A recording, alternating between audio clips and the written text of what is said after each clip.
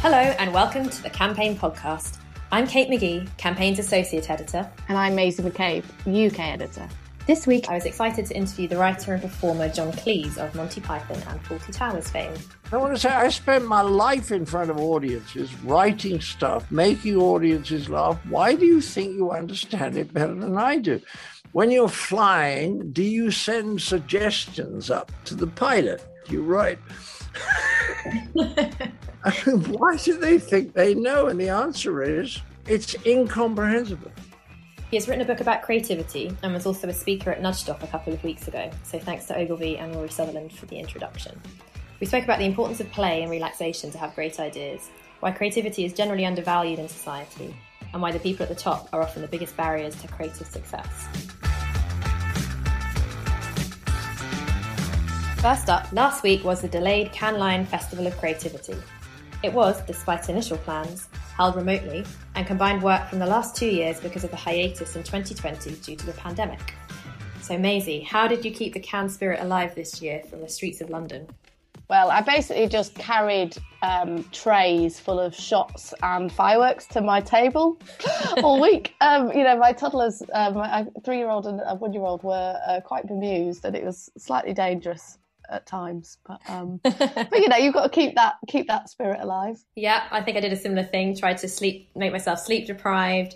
Ran up and down my local high street feeling hot and more harassed, and then tried to pack too much in out of a misplaced sense of guilt. So that was fun.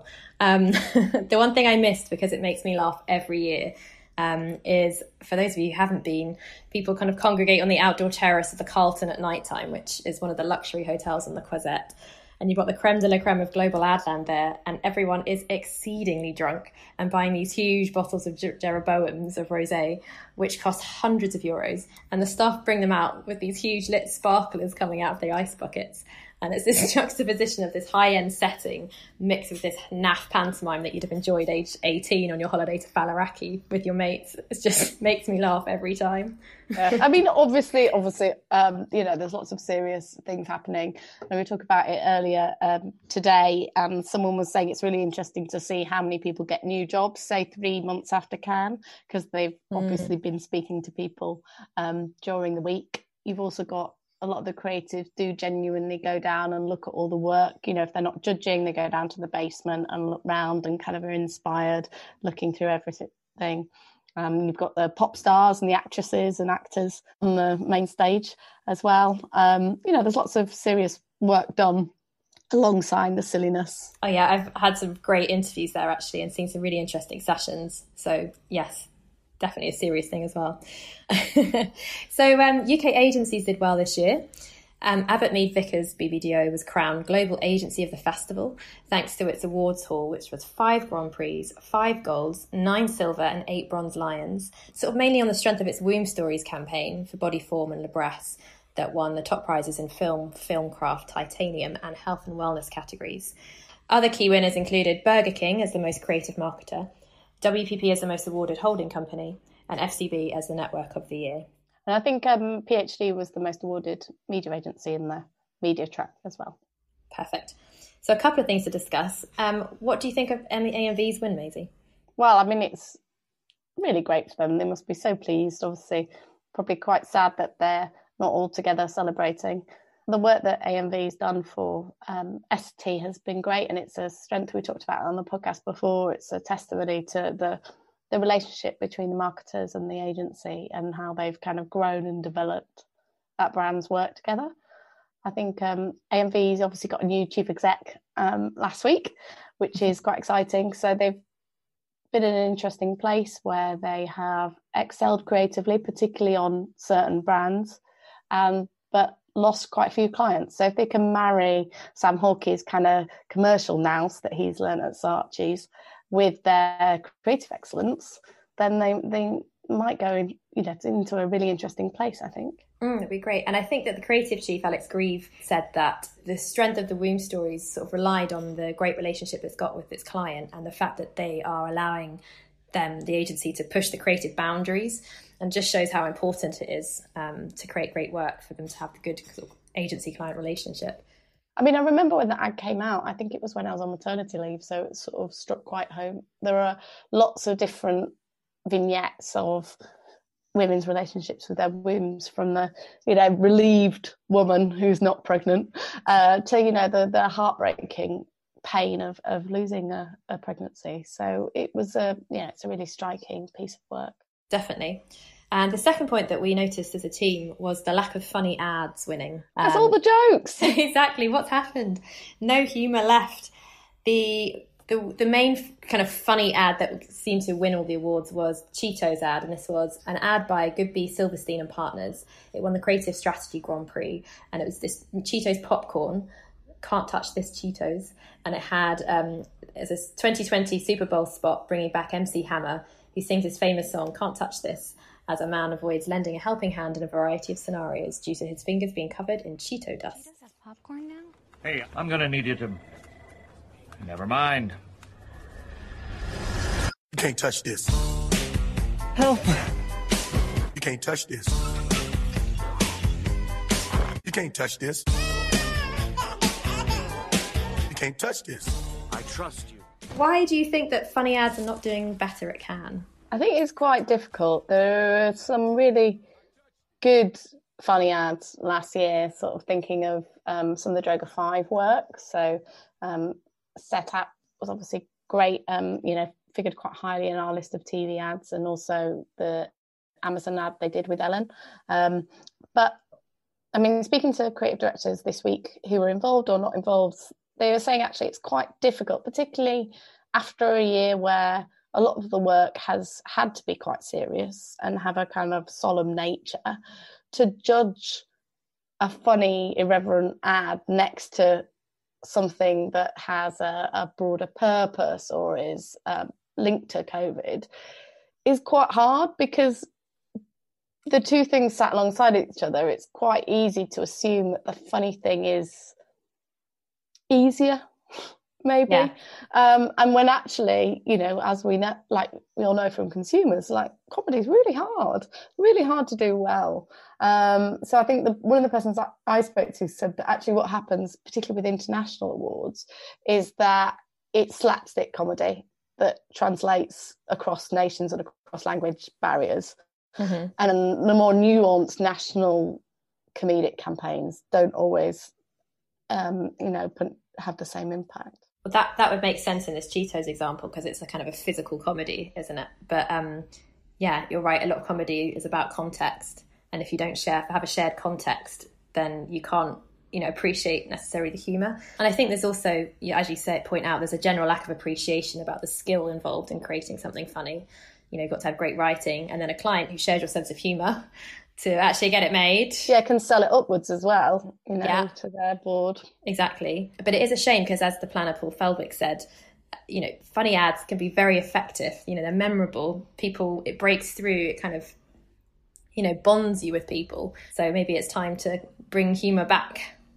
On the subject of humour, I was excited to interview the writer and performer John Cleese of Monty Python and Fawlty Towers fame. When I was doing my introduction to the podcast, I got halfway through and realised I'd forgotten to record it. So John and I had a bit of a laugh about that, and he decided to count me in the next time round. So you can listen to that at the start for the amusement factor. Listen out also for the beautiful Caribbean bird song that I wasn't aware of at the time, but is there now. So thanks for joining us, Maisie. Thanks for having me. And now for something completely different.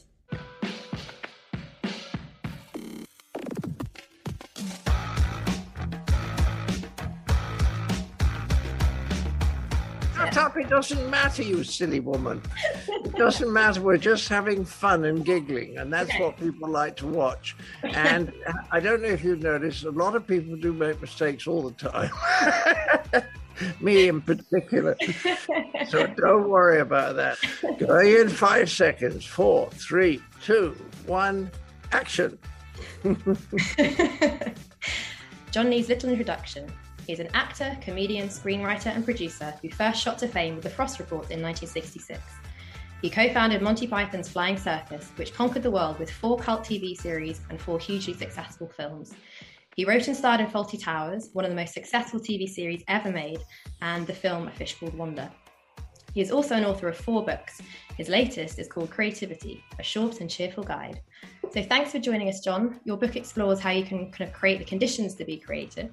And I think advertising creatives will love your book because it reinforces the importance of space and time and relaxation to have great ideas, and the importance of play.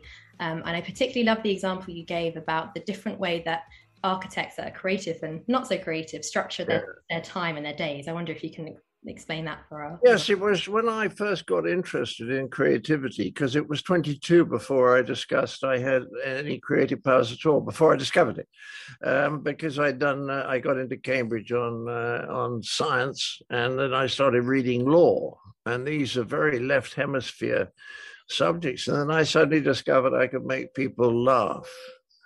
So I think when I began to get interested, I was lucky enough to make acquaintance with a guy called Brian Bates, who was a professor of psychology at Brighton or Sussex, I think it's called. And he said to me, you must read this research that was done by a guy called Donald McKinnon at Berkeley in the late 60s, early 70s, when there was a lot of interest in creativity. And then it kind of died away because, for reasons we'll talk about, people couldn't find out much more about it.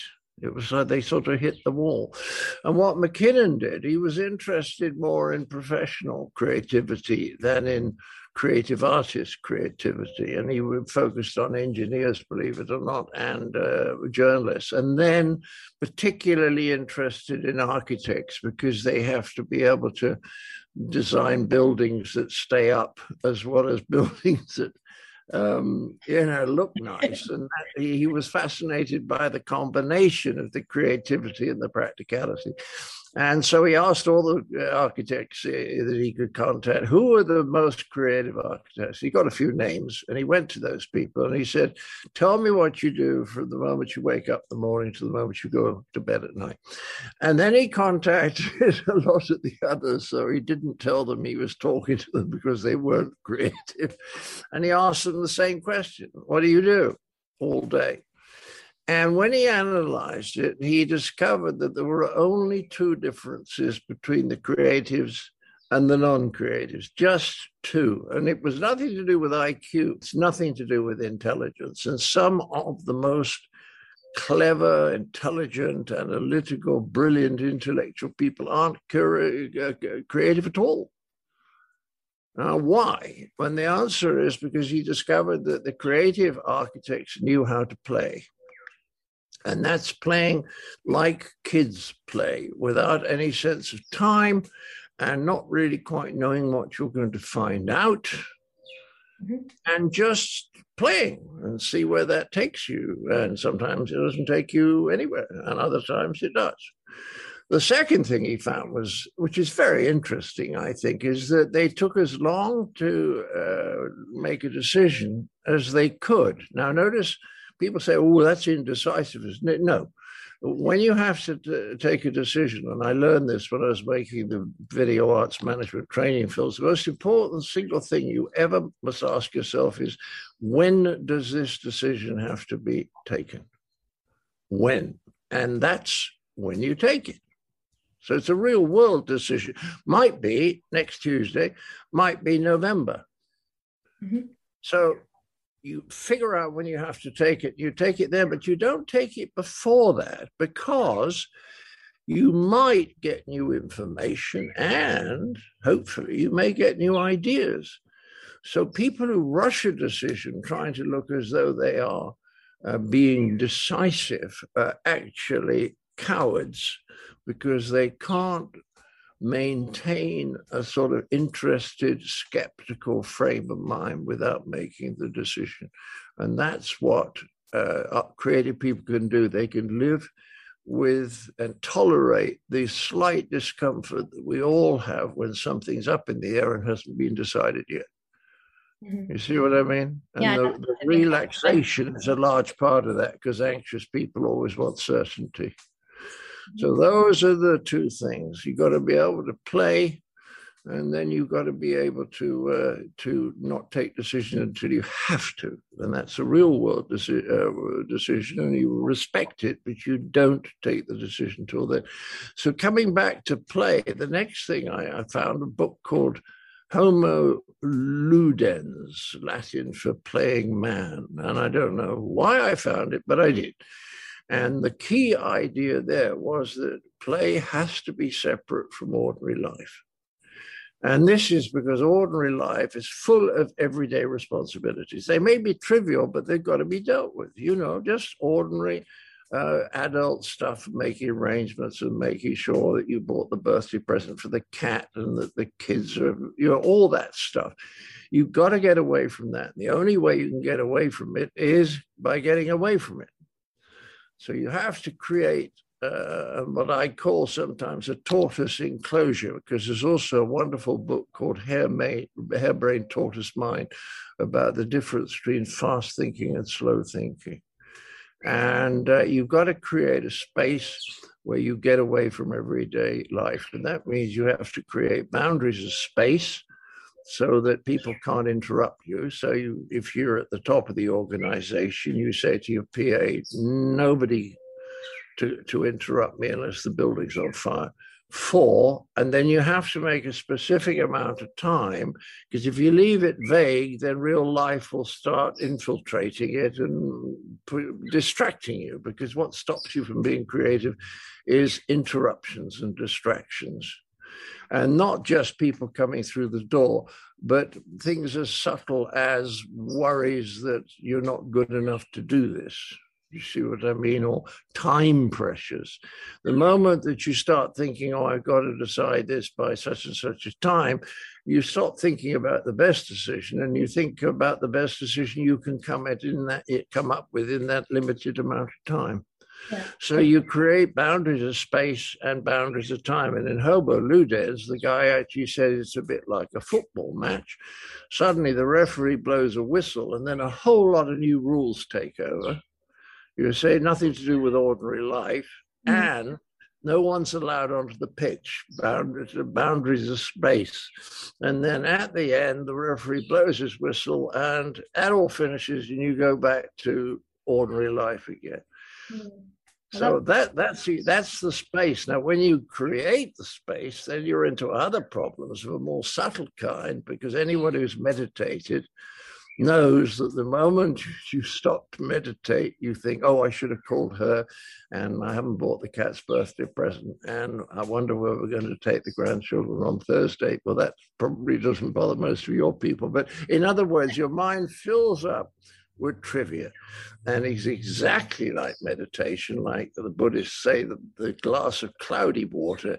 You just sit there, and eventually the cloudiness sinks and you begin to get some clarity, and the little interruptive thoughts disappear or go quieter, and then you can begin to think about the particular problem that you're trying to solve. And you just think about it in a playful way, like kids playing. There are no rules. You can't say to small kids, you're not playing right. You don't have to say to children, hey, do you want us to show you how to play? They know. And the problem is we lose that ability to play, because as we get adults, as we become more adult, we have people that we have to look after. Whereas when you're a child, it's all being taken care of. Mums, or to be very traditional, mums getting dinner ready. I don't have to worry about that. It'll be on the table. That's why they can play.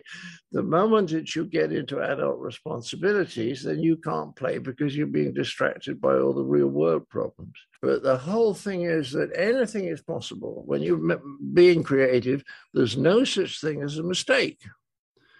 Because even if you made a mistake, you might lead you on to something. Or if you're working with someone, he or she will say something that you misunderstand, but you build on that misunderstanding. So nothing is wrong and nothing's right. It's all just, they're all possibilities.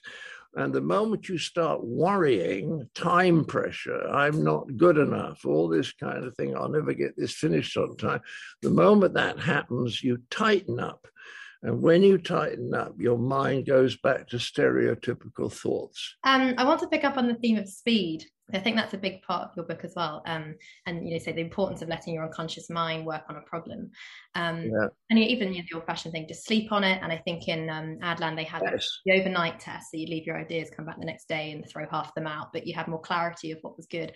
And I think there's a problem in Adland, and this is probably true of the creative industries in general, and maybe the general world, but that everything seems to have got too fast. Absolutely. Culture, I feel we put the kind of productivity on a pedestal, and we have this kind of cult of busyness. You can't have a hobby anymore, it's got to be a side hustle, and things aren't worth it or valuable unless you can monetize it. And I just think, why do you think that's a problem for creativity? Because it's hugely limiting. I mean, you see, the real bar to creativity is the people in charge. Because if anyone doesn't understand creativity and they see you just sitting there at your desk thinking, they're going to think, why isn't he working? Mm-hmm. Yeah. There was a great story about Sam Goldwyn of Metro-Goldwyn-Mayer, that he was, brilliant in his own way, very driven, very much into money, although he wanted to make good films for prestige's sake. He didn't understand creativity at all, and he always suspected that the writers weren't working properly. So once a day, he would make a visit to this little building where all the writers were with their little offices, and it's quite a good joke because it was known as the writer's block, which is quite clever. And so they used to post some young fellow on the balcony.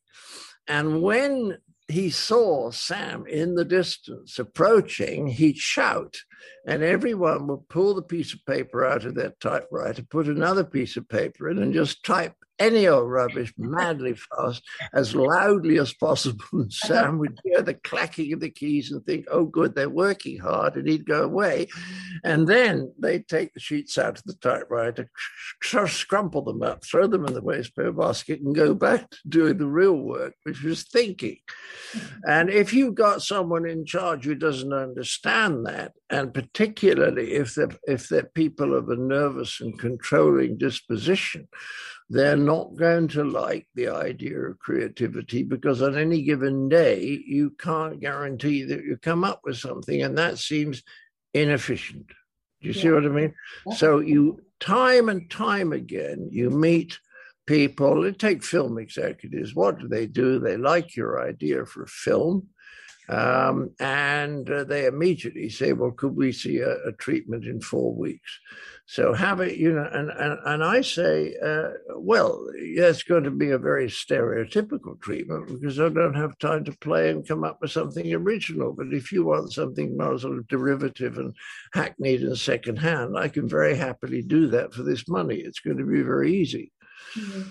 You see what I mean? Yeah. Yeah. So they've got to say, when somebody says, "Well, we want your work. We want to know what you're going to do," and I say, "I don't know what I'm going to do." Mm-hmm. Now, either you trust me to come up with something good, or you don't. And if you don't trust me, why are you employing me anyway? But what people don't understand is that when people are nervous and they're in control, then they want to control everything. Mm-hmm. The response to being anxious is to want to control things.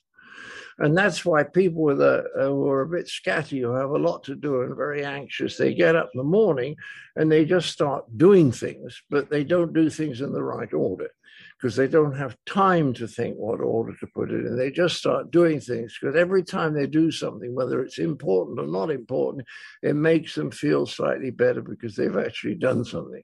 You see what I mean? Whereas what matters is doing important things. And I often think that intelligence can be defined as knowing the difference between what matters and what doesn't. I love that. It's really good.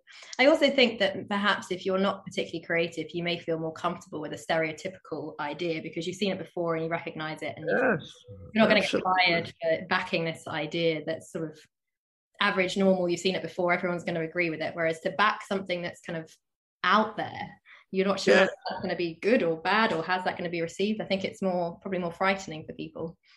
You see, the BBC in the old days, the people who were in charge of departments were nearly all people who'd spent 20 or 30 years making programs. Mm-hmm.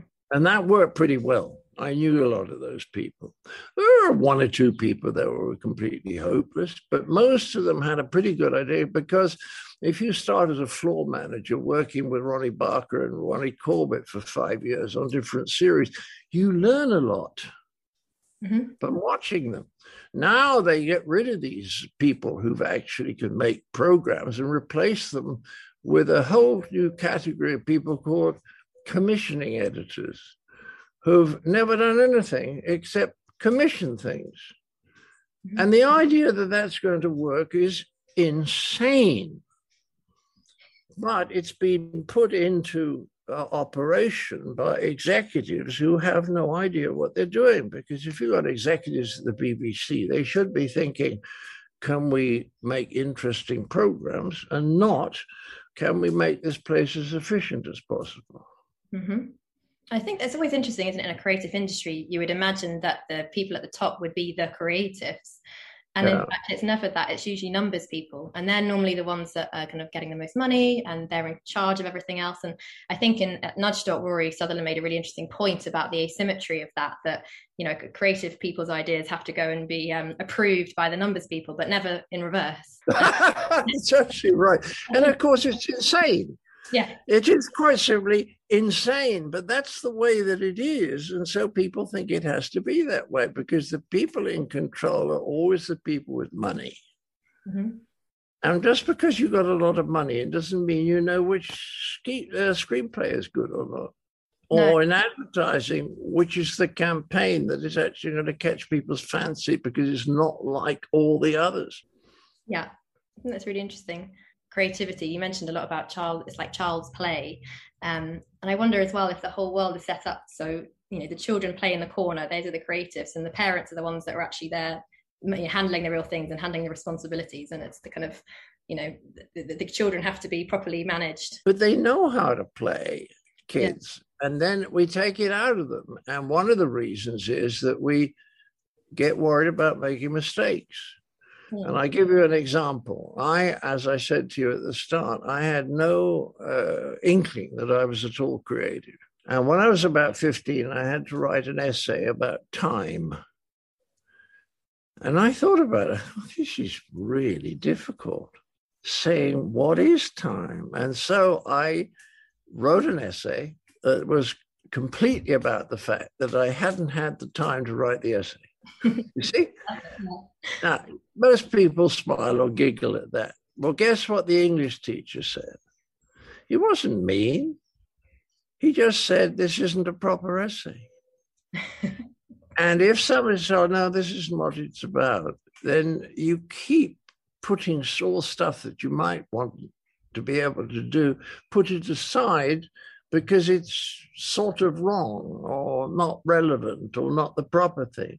And that, so slowly, not cruelly by and large, but slowly the creativity just gets pushed away. And there was a guy who used to go into schools to talk about creativity. And if he said to the boys and girls, how many of you are creative? If there was 6-year-olds, they'd all put their hand up. 10-year-olds, about half of them would put their hands up. And by the time you asked 16-year-olds, they were looking round the classroom to see who this oddity was.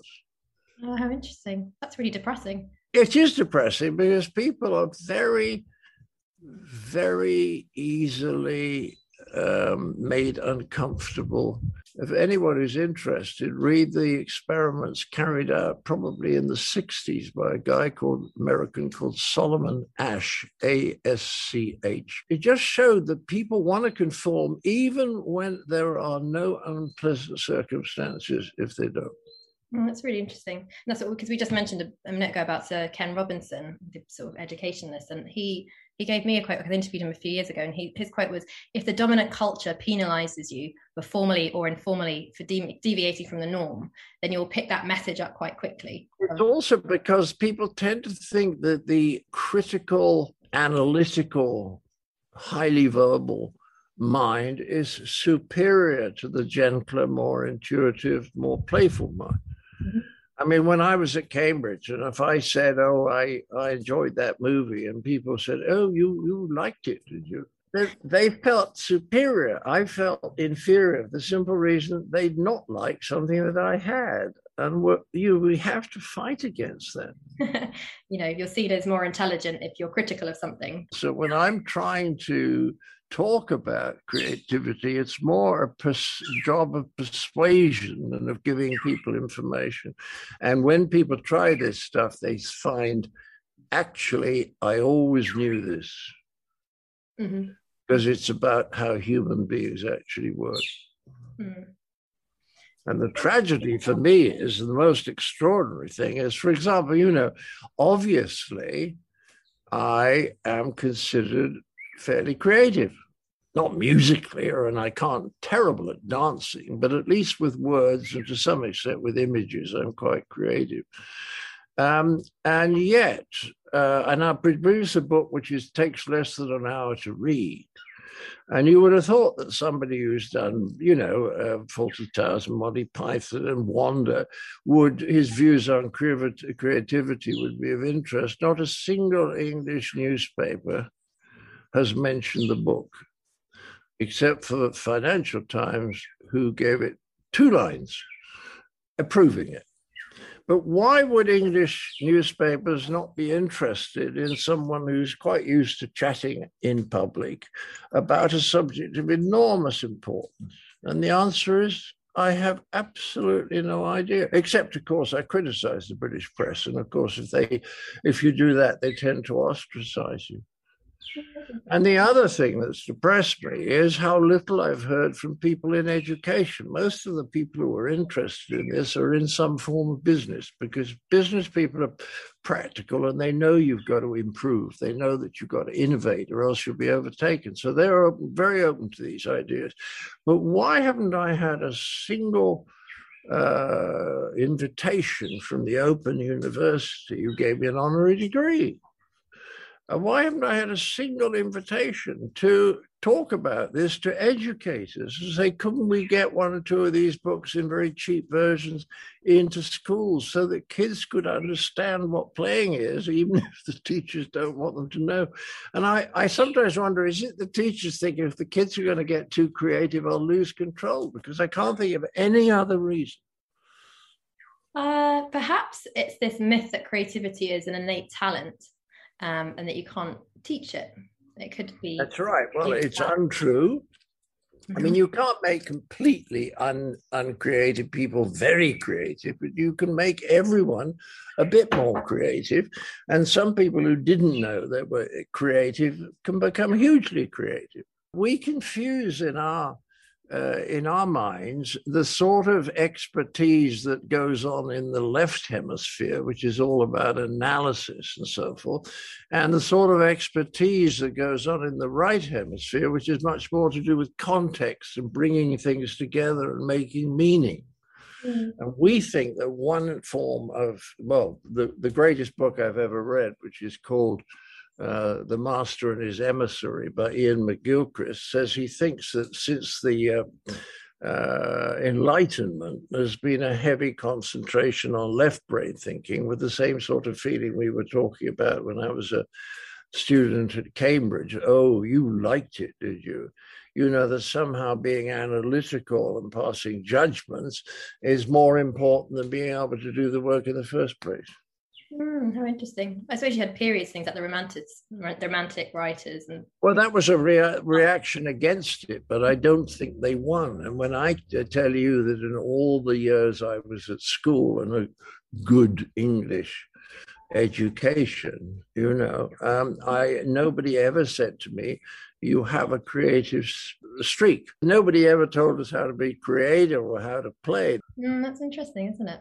Yeah. So let's talk a bit about, because your book talks very much about individual creativity, but obviously your career, you were kind of collaborative a lot of the time. And I guess in Adland, lots of the kind of creatives are teamed up in pairs. Do you have any advice on how you navigate that? The key thing is if you want a creative group, you have to have diversity. Mm-hmm. If they're all, as they used to be, middle class, middle-aged whites, then they will always report afterwards, it's been a very good experience. We thoroughly enjoyed it. We'd love to do it again. They come up with fuck all. If you have a diverse group with a whole lot of people putting in different sorts of opinions, then that's the way you get creativity. The problem is the diversity can bring social disagreement. Mm-hmm. And that immediately interrupts the creativity. So you want a conflict of ideas. You don't want conflict of individuals. So the guy in charge or the woman in charge has got to be very good about stopping people who are too dominant, who are just sure they're right. They have to be very good about encouraging the quieter people to give their opinion and making sure they're not interrupted when they are. So that the person in charge has got to understand the creative process, and a lot of them don't. And then they have to understand, think about creatives, which is oddly enough, they're not as keen on money as everyone else, but they're very keen on recognition. I was going to ask you this point actually about awards, because in advertising, the awards there's a lot of them. People care about them a lot, and then there's also been a bit of a backlash because it's kind of almost creating this scam work, putting work winning awards that never actually ran, or it didn't actually meet the client's expectations. Yeah. But I think I read that you've only ever won one award for your work. Is that right? There was a time when I was very popular with the advertising fraternity, but it was probably 40 years ago. And at that time, somebody said there should be an award for the best use of John Cleese in a commercial. And I did stuff with Tim Delaney, for example, for Sony. And I had some lovely times, and I loved it. And then, you see, they don't want older people doing ads because older people have made up their mind what brands they like. So that's why they think it's important to appeal to young people who are still making up their mind. You can get them on your side, whereas old people say, "Oh, I know which I like." So since then, I've done very few. But what I used to do, which I liked, was I did a sort of meta comment. And I used to say things now, Sony paid me lots of money to tell you. And people like that because there's a fundamental honesty about it. But I always loved doing commercials because it was not a massive thing like a movie, but it was like a very good crossword. Do you see what I mean? It takes 2 days of your life, but it's awfully interesting. Well, it's interesting. You brought up age there. You've had a really successful long career as a creative. And I think in advertising, it has a bit of an ageism problem. And, the average age of people working in the industry is sort of in their 30s. The lovely thing about young people is they're cheap. Yeah. And this is very attractive to people at the top of agencies who don't understand creativity. But people are always saying to me, there's an exciting young director you must work with. And I always want to say to them, well, I don't particularly want an exciting young director. I want a slightly boring old director who knows exactly what he's doing. I mean, when we made Fish Called Wanda, Charlie Crichton was 77 during the shoot, and he knew what he was doing. Yeah. And we used to finish at 6 every day because he knew what he wanted to shoot, and he would shoot that, and then we were finished. Whereas most directors don't really know. They're going to make the film in the cutting room because they don't have the experience to know how to make it on the floor. Yeah, I think that's really interesting. I think experience is normally respected in most other industries, like you're a law firm, they would be more valued and more respected the more experience you have, and yet it seems to be the reverse in kind of... I think the key is very simply this, that people who tend to rise to the top of organizations don't tend to be very creative. They tend to be power brokers. They know how to get to the top of organizations. There are some people who are very good at getting to the top of organizations without ever having done anything pretty well. If you give people a big desk, then they tend to think that you've been vouchsafed skills and understandings that it takes the rest of us 25 years to attain. I remember a woman at Disney telling me what changes she wanted in the script. And I thought anywhere else in the world, nobody would listen to her. They would listen to me because I can do it. I have done it 3 or 4 times very well. Lots of misses and mistakes, but I have done it very well 3 or 4 times. No, she knew more about it than I did. She should never written a fucking script in her life. And she asked me to make these changes, and I said, I don't think I can do this. And she said, but well, why not? I said, because I don't know how to make the script worse. I said, I would be trying to make it better, and you're not interested in that. Needless to say, the script was never made, and now is in the vaults. They think they know. I want to say, I spent my life in front of audiences, writing stuff, making audiences laugh. Why do you think you understand it better than I do? When you're flying, do you send suggestions up to the pilot? Do you write? I think you should be dropping 300 feet. I mean, why do they think they know? And the answer is, it's incomprehensible. Yeah. Let's talk a little bit about ego and self-doubt and creativity. Yeah. One thing I was really struck about in your book is that you said you often felt the fear when you were faced with a difficult problem. And I think you're quite... I think everybody does. Yeah, we're all much more insecure than we're prepared to admit.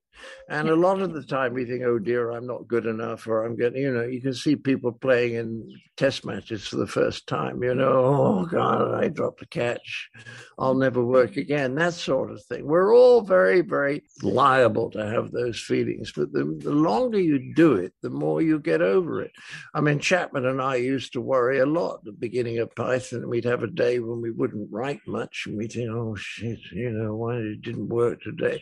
And then after time, we began to realize there were good days and they were bad days, and it was all part of the same process. But we could average about 17 minutes of good material a week, maybe three and a half minutes a day average. But one day, 1 minute, the next day, 7 minutes.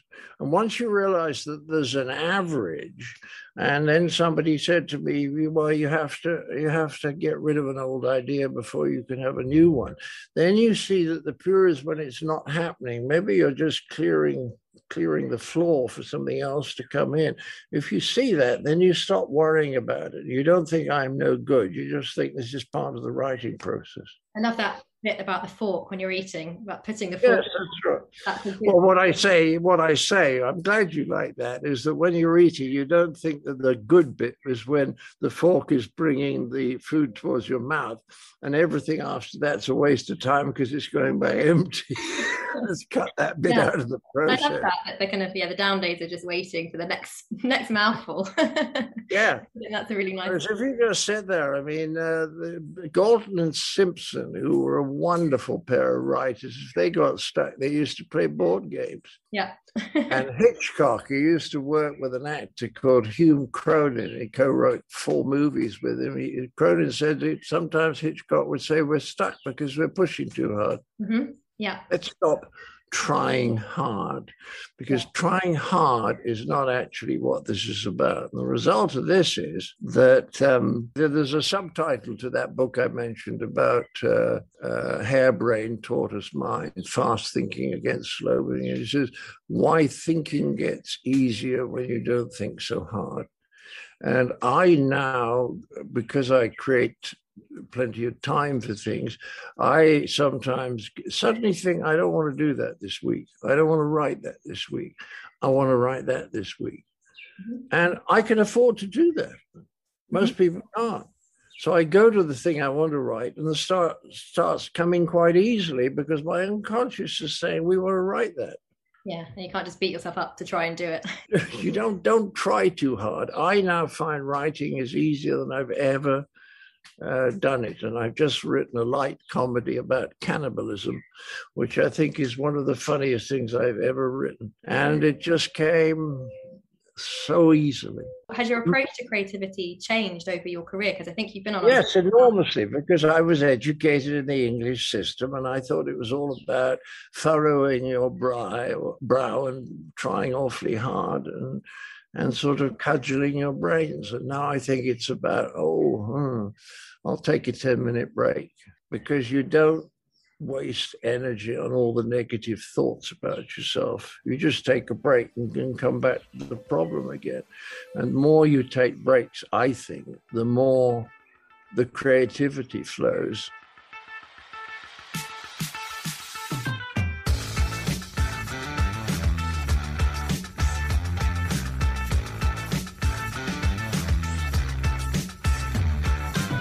So that's it for this week. Thanks for listening to the Campaign Podcast, and thanks to John Cleese for joining me. This episode was edited by Lindsay Riley, and you can read news and analysis by Campaign Magazine at campaignlive.co.uk. If you're a first-time listener, please subscribe and leave a review. So goodbye, and hope you can join us again next week.